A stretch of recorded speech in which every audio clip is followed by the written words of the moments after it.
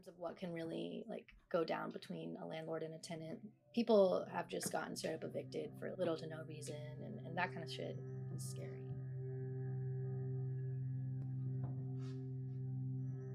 God, I don't even know what the fines were. We call ourselves Hart Collective House. We live at 124 Hart Street in Brooklyn, Bed-Stuy. There, what else? Yeah, get it all out. Get it all out.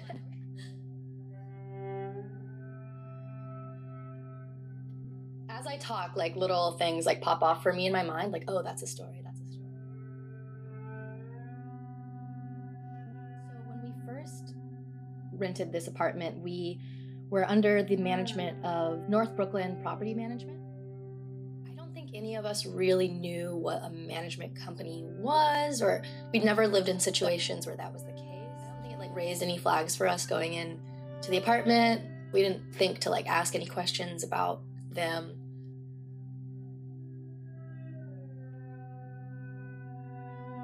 After about a year of being with the North Brooklyn Management Company, we got an email in the mail being like, your management company has switched over to Superb Property Management. You will now be paying your rent to them. Is this something that happens? Like, is this weird? But we went with it, started paying our rent to Superb Property Management instead. The weeds, but we, at that time, decided to try to merge our lease with our downstairs unit because they are also set up as a co-op.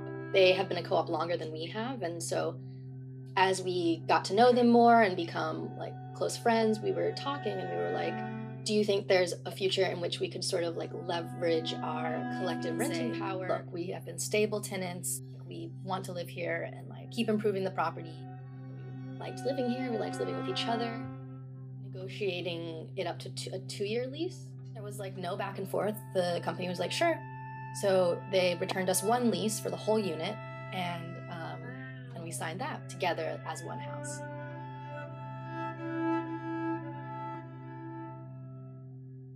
The same as ever. They organize the same as ever in terms of getting the money together to pay rent every month and conduct their own house meetings. So like more socially mixing with each other and organizing events together and using the backyard together, and it just felt like more fluid overall. Yeah, it was really nice. Until we found out that downstairs was having trouble with their rent payments. All on the hook for 14 people getting their rent in every month and bigger every month. So somebody wasn't paying downstairs or something. We just thought that if someone was having trouble paying rent downstairs, they would have been comfortable talking about it because there's things we could have done, pull together money to cover for them or something. But as it was, we started getting these notices from the management company. This balance is a problem. If your debt gets big enough, they can legally like evict you. So that was kind of like looming in the back of our mind because like month after month, it was like really exponentially growing our debt. But then a lot of us, myself included, were like, this is really weighing on me every day. I just am worried about like what could happen. And we don't know this new management company. Like we don't know how seriously they take, debts and like what actions they would take. I was very anxious about it, and other people were too. And ultimately we decided it was best for the health of us to break the lease. So something I would like to add is that I feel like the management companies never had a really good sense of what was going on in this building. Like they didn't necessarily know how many people were living here, how many people were on the lease, how many people were off it. No. I think that'd be like an important deal.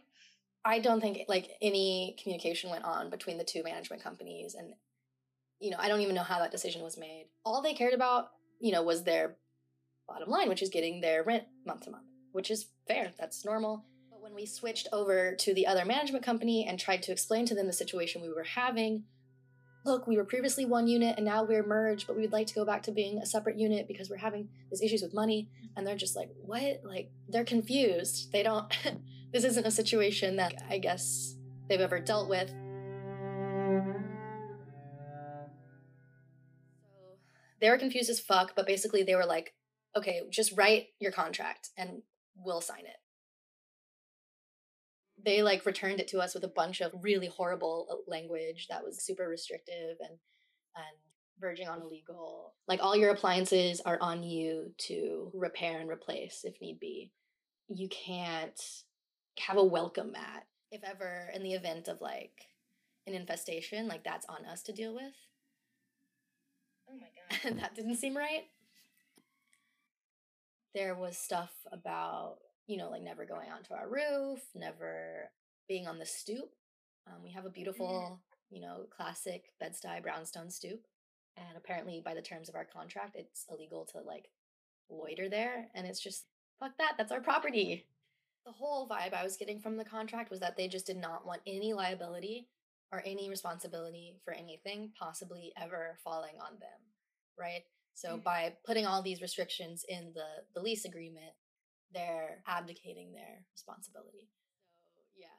So once we were like really getting in depth with this contract situation, because they were also very not responsive and hard to get on email or on the phone, they actually have some interesting rules about who they will have one-on-one meetings with and who they will not. They had their offices inside a Jewish temple, and they would only take meetings with men.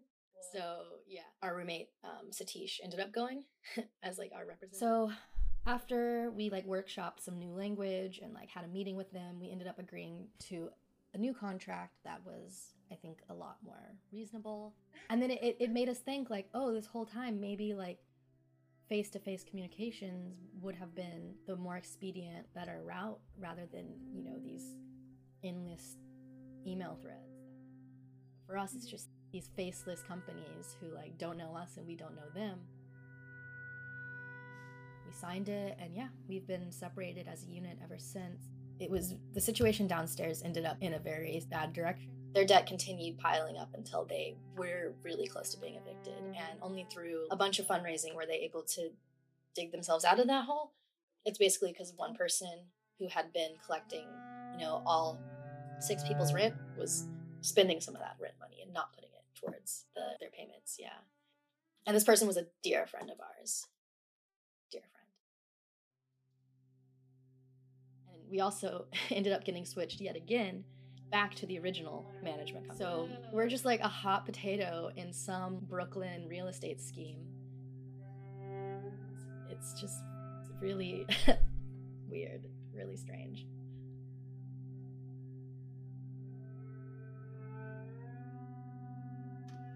Yeah, there are. Like, our bathroom doors like won't close and lock because the door frames are so broken. That's something that I think definitely they should repair, but they haven't yet. What else? Our toilet was broken for a while. Our shower wasn't draining. The downstairs had mold. So, it's one of the principles of like cooperativism though, like self-reliance and self-sufficiency.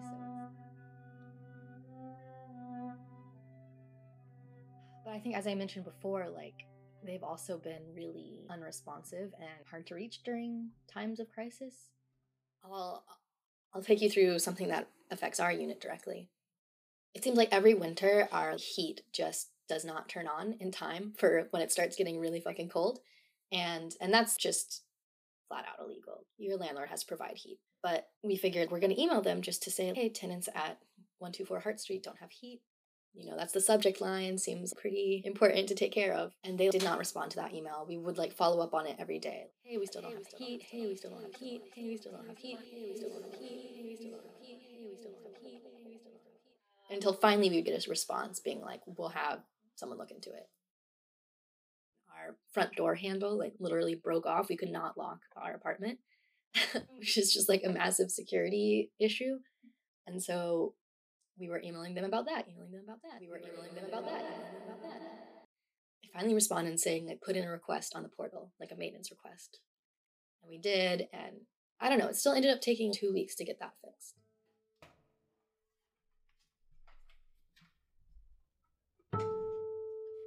We live next to a community garden on the left side of our building, the south-facing side, and it's a very cute little community garden. Some bricks were falling out, and it looked like they were falling into the community garden. That's problematic. Like, there's a hole in our building, like shit. So we saw the hole forming, and we kind of just monitored it, and then we saw that it was getting bigger and bigger. And so then finally we sent an email to our management company saying there's a hole forming in the side of the building. We're concerned about it. Can you get it patched up? This is definitely outside of what we could possibly do ourselves. So they called the city, and I don't know how much time passed, but eventually I saw that some scaffolding had been built outside of our building, and eventually some workers came and started patching up the hole that had gotten like quite big, and that took a little while. I could like look outside my window and see, you know, like construction men working, and like sometimes we'd make weird eye contact. But yeah, I was happy that was finally getting addressed.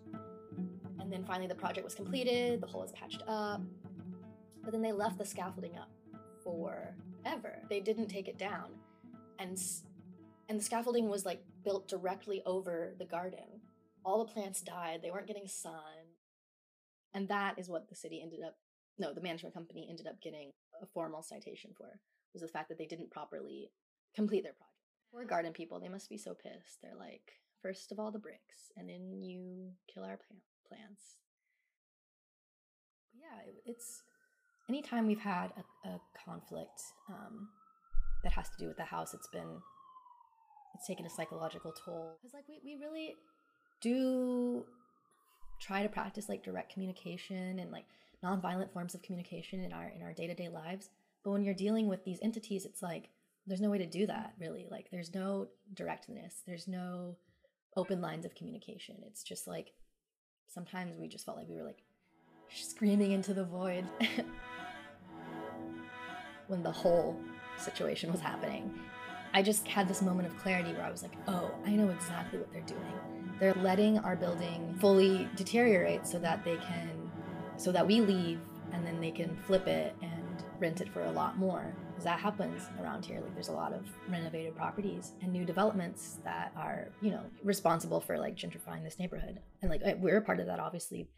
I think I was just getting very conspiratorial about it. I'm like, this is exactly what they're doing. They just like want us to get fed up and leave. And I'm like, well, God damn it, we're not. We're gonna stay here until like they force us out. Yeah, I think it's made us smarter. It's made us stronger. We're now curious about like tenants associations, like ways that we can get involved in like neighborhood level organizing. It's just a lot about knowing the rights that you have. It lays out for you very clearly. It's like you have to seek that information out. Once you learn that you have rights, you realize how many of them have been taken or like at least threatened.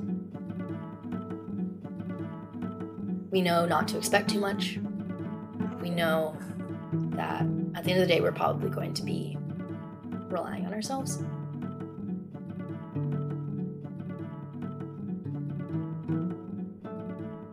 And I do know individual people associated with these companies because they're the ones who like respond to our emails. There's Linda, there's Moshi. They are just people, but you know, I don't really know how their organization is run. I don't know where we stack up to them for them in terms of their like priorities or whatever. It feels pretty low.